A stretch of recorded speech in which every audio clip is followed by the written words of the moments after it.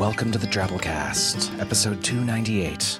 The Drabblecast is a weekly audio fiction magazine that brings strange stories by strange authors to strange listeners, such as yourself.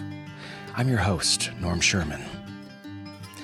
Well, the U.S. government shut down this week because people can't agree about health care. I'm going to use Obamacare to get me some sweet new robot arms. I seriously am. I don't know why I said that in a southern accent. So appropriately this week on the show, we examine weirdness that makes the world go round, forms of absurdity that fuel things around us, and what happens when those things grind to a halt. Let's crank this week's show off with a 100-word story from the Drabblecast, the Drabblecast's fan-run, fan-produced, fanfic fan-cast, with a story called Crisis of Competence by Travelin' Corpse Feet, read by Tom Baker. Hello, this is Tom Baker, and you're listening to the Drabblecast. Tonight's story is Crisis of Competence by Travelin' Corpse Feet, first posted on the Drabblecast forum Saturday, April 30th at 2:03 p.m. and 33 seconds.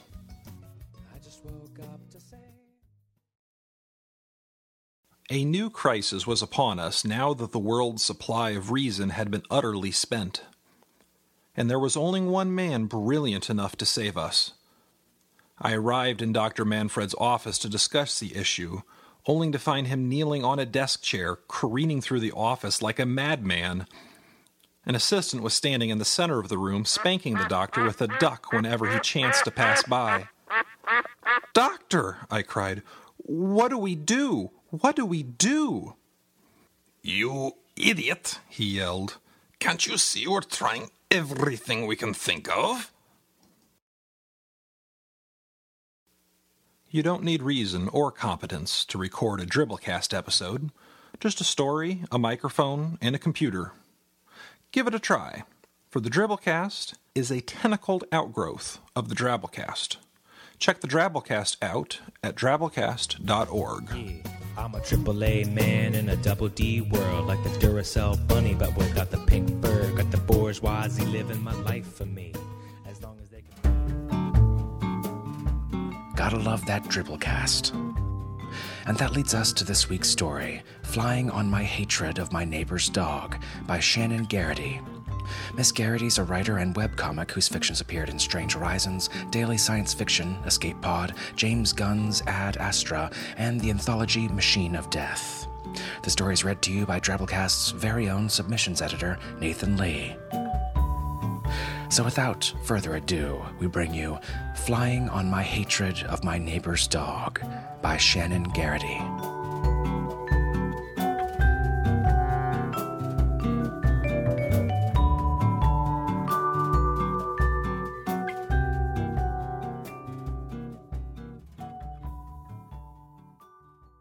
I know my neighbor's dog as a bark, a deep, dark, venomous yawp that begins and ends on a snarl. It's loud, louder than it should be. Earplugs do nothing. It penetrates. Once it starts, it continues relentlessly for a period ranging from 1 to 4 hours. It can start at any time, day or night, dropping from the vales of morning to where the cricket sings. Things known to start the dog barking include, but are not limited to, sunrise, sunset, darkness, rain, helicopters, radios, clouds, children's laughter, anyone entering any of the backyards adjoining the yard where my neighbor has penned his dog, garbage collectors, birds, squirrels, and air. The bark of my neighbor's dog is a loathsome bark. It makes the shoulders tense and the flesh crawl. It is the bark of an animal that wants to hurt you and piss on you and eat your children. It is the sound of hate, which is how I got this job. The power of hate has been known for a long time. It just took engineers a while to store and channel it. Throughout history, there have been inspiring stories of men and women who survived on hate alone. It is now thought to contain antioxidants and is added to pomegranate juice. Back when I lived in the city, there was a comic book store that had stood on my street for 40 years. Little store, like a closet, stacked floor to ceiling in piles of yellow newsprint as solid as masonry. run by a guy who looked like an angry mushroom. Sometimes he'd sit in the doorway in a lawn chair all afternoon, refusing to let anyone in. I managed to buy some old Bean World comics from him once. He didn't look pleased. 2 doors down, identical store. Slightly smaller piles. Guy with slightly less eczema. It had been running for 35 years. This guy was an ex-employee who'd had a falling out with the first guy and opened a rival store to spite him. Aside from those Bean Worlds, I never saw either of them sell a thing, but every time I walked by, the stores were still standing. In less scientifically advanced times, such a phenomena would be a mystery. Now we know what kept those men in their stores going. It's the force that drives everything in this great big beautiful tomorrow.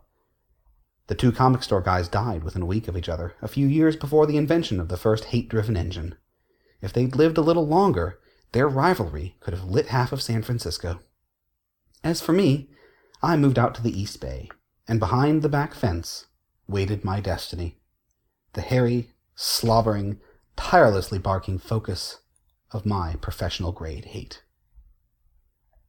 When energy companies first started testing people for hate, I shrugged it off. The whole thing seemed so sketchy back then, with those college kids running meters from sidewalk card tables next to the Scientologists. But then they got a kiosk at the mall with a sleek blue and teal meter and an informational touchscreen, and I started thinking maybe this was a thing. My mother didn't want me to do it. She thought it was morbid. I'd never understood that attitude. People are going to hate. I mean, why let it dissipate into the atmosphere when it can be channeled into clean energy? You'd think the hippies would be more into it. That said, very few people can produce industrial-grade hate. Most people can only hate enough to heat a stove or maybe run a car, though I've never seen a hybrid gas hate car that wasn't bum ugly. For a while it was trendy for yuppies to install personal odiometers in the house as a green energy thing, like rain barrels, but what do yuppies have to generate hate over? Inferior Oregon wines? It takes a special effort to produce the kind of hate that runs a factory or a block of streetlights. I'm not saying this to stroke my own ego. The first time I went in for testing, I flunked big time. I tried. They hooked me up to the test meter, and I hated as hard as I could. I thought about Nazis, air pollution, the Twilight books, Bill O'Reilly. Rookie mistake. Political hate is notoriously hard to channel. Calculus, the guy who mugged me, the kids who beat me up in 3rd grade, the time my mother told me she was relieved my brother didn't turn out like me. I barely moved the needle. Back home, I fixed leftovers and drowned my disappointment in 2-buck chuck while my neighbor's dog barked over the back fence. From childhood, people had always told me how hate-filled I seemed. It was disappointing to discover I wasn't nearly as brimming with it as I thought. That was what I got for trying to join the big leagues. There were people out there, professional haters, who hated on a level to which I could never aspire. People who hated like volcanoes, like suns. I was a dabbler, a Sunday hater. Hell, I was probably more of a lover than a hater, and there wasn't a thing you could power with love. My neighbor's dog kept barking. Probably saw a squirrel or a nitrogen atom or something. The microwave beeped as I shoved the sliding back door open with my shoulder. It was rusted out, and I couldn't afford to fix it. I stumbled into the backyard and hollered, "Shut your animal up before I call the cops, you inbred piece of—" And then I laughed. How could I have been so blind? My neighbor's dog went on barking. I could hear it throwing itself against the fence in a fit, really angry now. The next morning, I was at the mall with the dawn. The hate kiosk didn't open for another hour and a half. I got myself an Orange Julius and waited for the college kids to show up and get everything running. I broke the meter.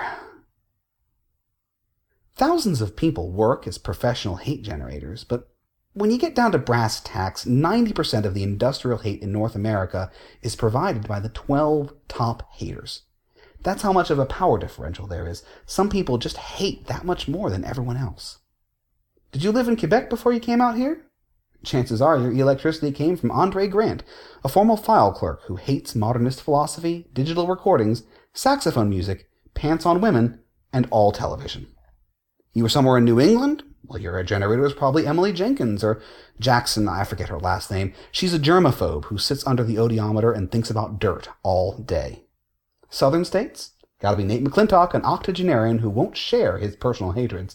Having met him, I think that's for the best, but I have to give the man credit. He hates hard. Large parts of Mexico are powered by two sisters who can't stand onions. And if you lived anywhere along the West Coast, you got your power from me and my hatred of my neighbor's dog. It's a good job if you like to hate, which I do. At first I had an office at the little hate plant near UC Davis. They started me out powering a few townships, then expanded my range, slowly at first, then faster as I kept filling the tanks.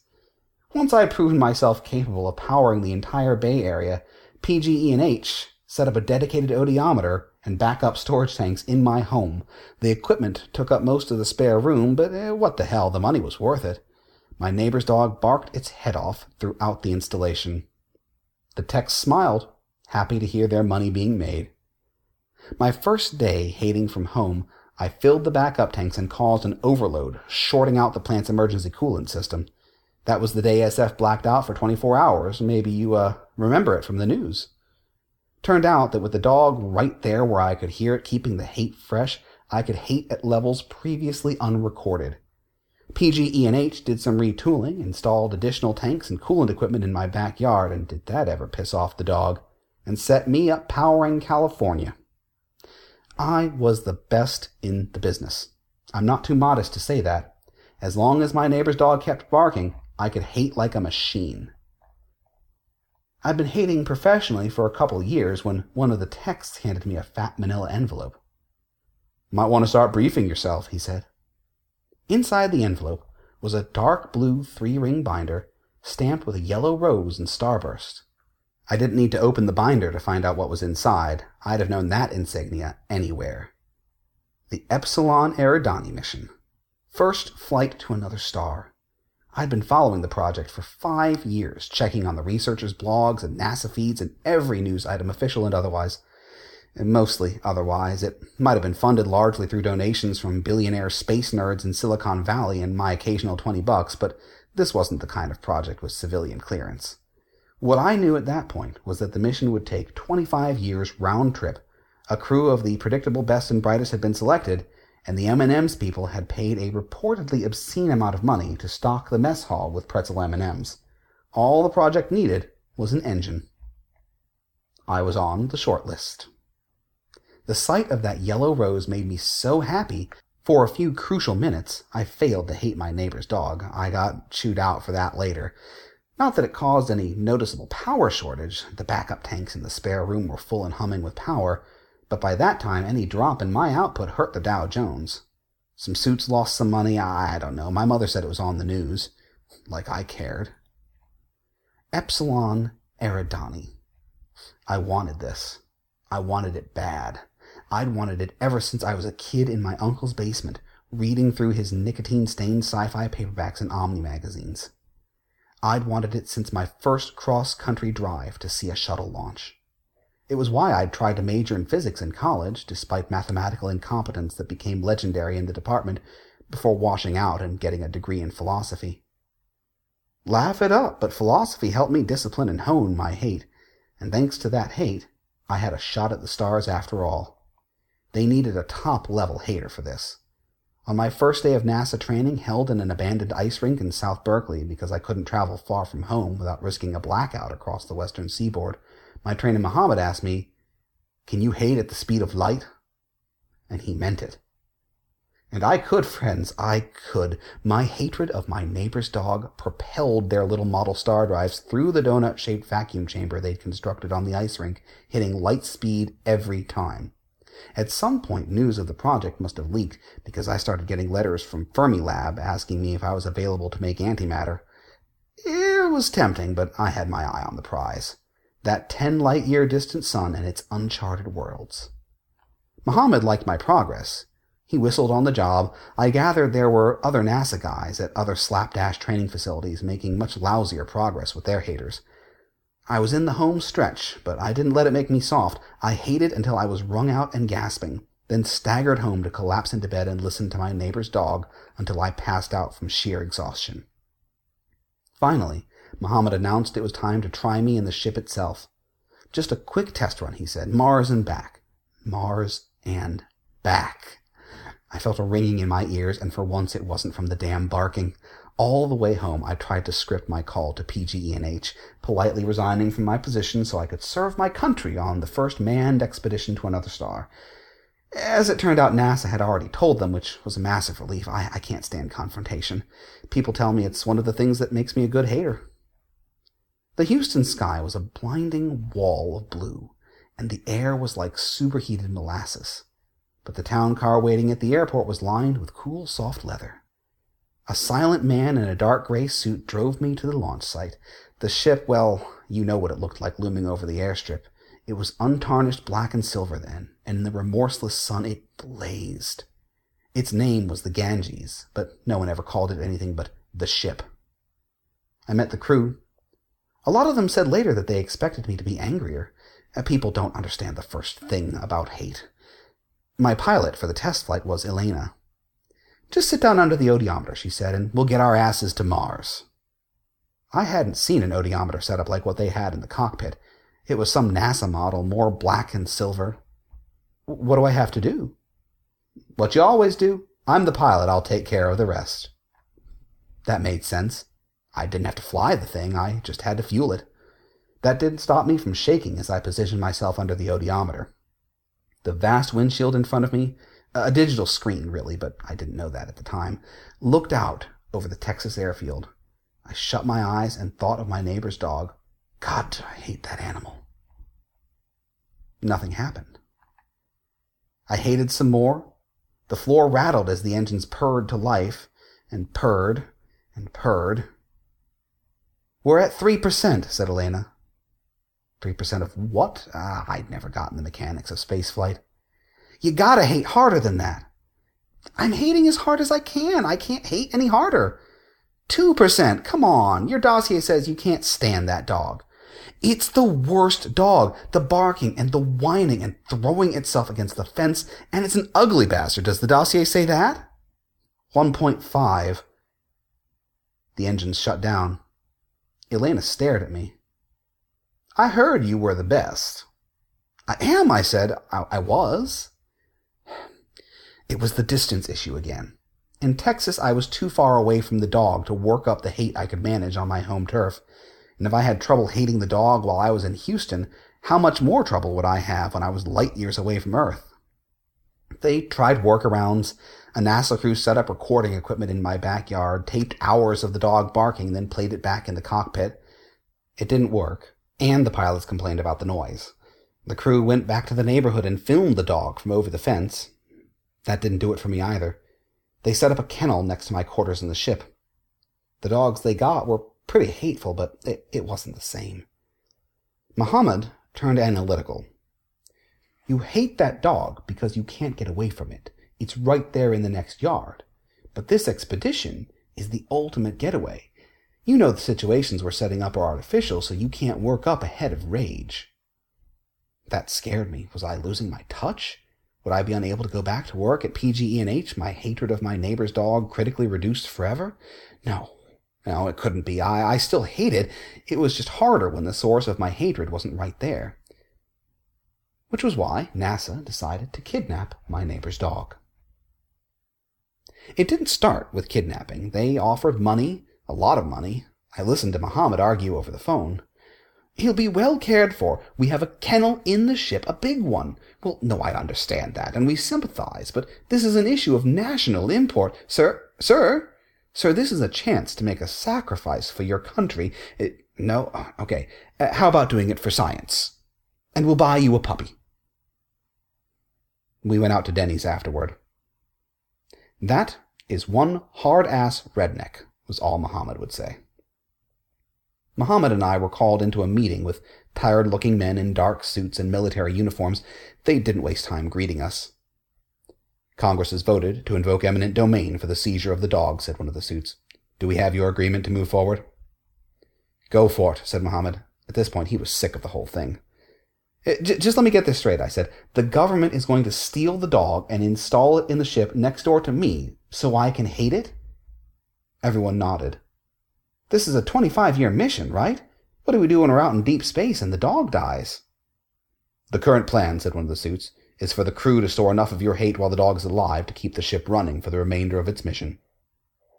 "It's possible," said Muhammad. "You really hate that dog." "Also," said one of the military guys, "there's talk of a breeding program."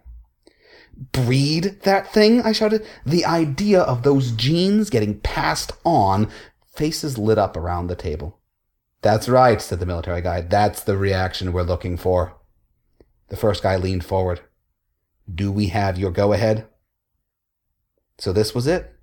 A clumsy duct tape solution that could leave me and the rest of the crew, all of America's best and brightest, adrift in deep space with a litter of copies of my neighbor's dog. A plan that could get us to the stars. "Okay," I said, "let's kidnap the dog." And we did. I wasn't there. I spent the whole time in Houston in deep hate training. Muhammad said my neighbor's reaction wasn't pretty, but we got the dog and we shipped it to Texas. And it might have worked out if it hadn't been for the airline baggage handlers' strike. You all remember that. Every plane in the country was grounded for a month. Somehow, NASA couldn't get a trace on where the crate containing my neighbor's dog had gotten stalled. Muhammad spent his days ranting at people over the phone again. "Do you have any idea how many billions of dollars are riding on this dog? Yes, damn it, you should have put him on Air Force One if that was an option. We're grounded without the dog. Do you understand this? Only one hater can generate the power we need, and there's only one thing that hater hates." After these calls, he'd open a bottle of wine. He wasn't a very good Muslim. Look at me mournfully and say, "Cats. Cats are bastards. Can't you get mad at a cat?" "Cats are snuggly bundles of love," I'd say, usually after helping him out with the wine. At long last, the strike ended. First thing next morning, a crate showed up on the airstrip, right at the foot of the ship's silver hatch. A small crowd had gathered by the time I got out there.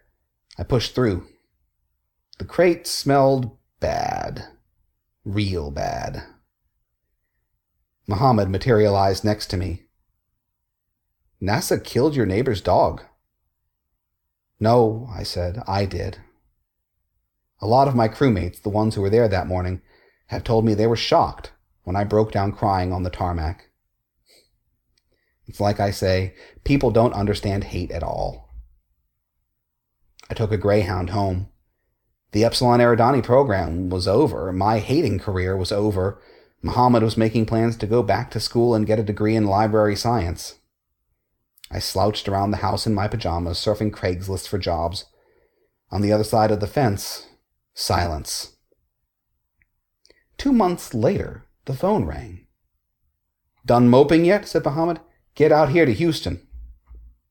"What the hell are you talking about?"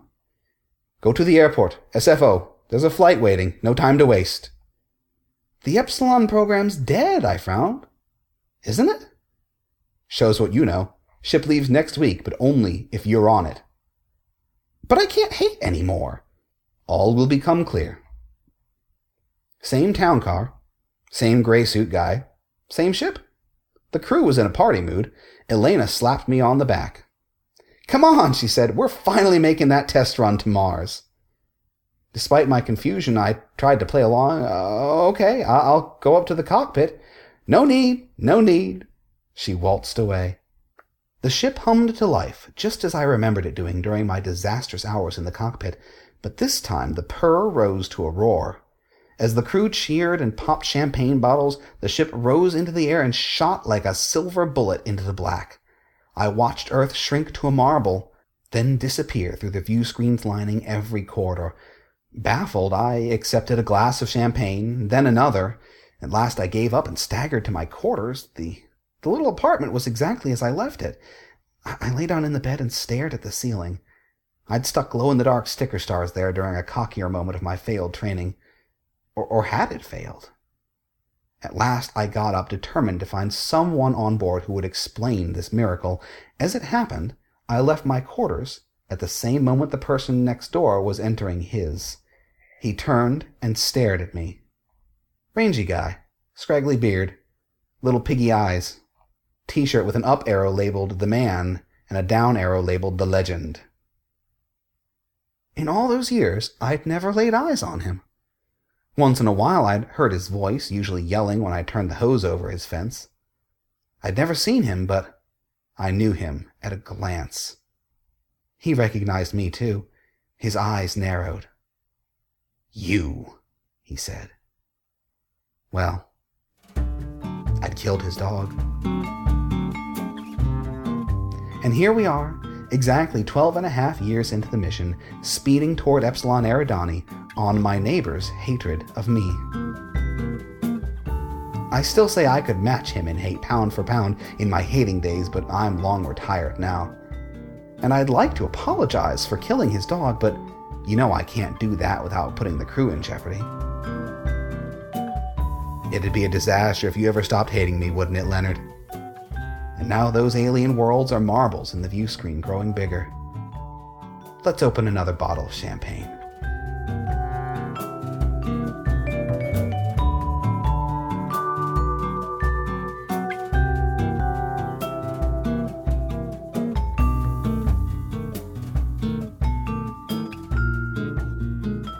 And that was our story. Hope you enjoyed.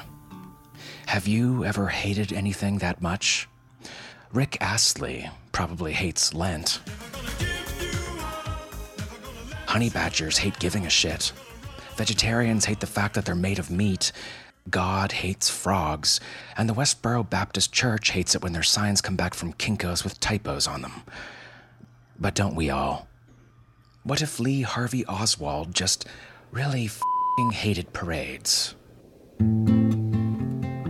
You know what fuels the Drabblecast, right? It's not hate, although I've about had it with those goddamn stickers on apples. It's your donations, of course. If you enjoyed this week's story, it's a fine week to donate to the Drabblecast. Help us pay authors for their delightful stories. Keep the show going strong. Hit up drabblecast.org, find support options to the right. We greatly appreciate whatever it is you can give. All right, let's move on to our 100-character story winner this week by Simrag, with this one here.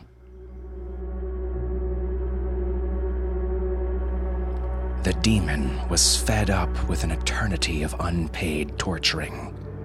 Calling a strike, he shambled off to see if he could raise hell.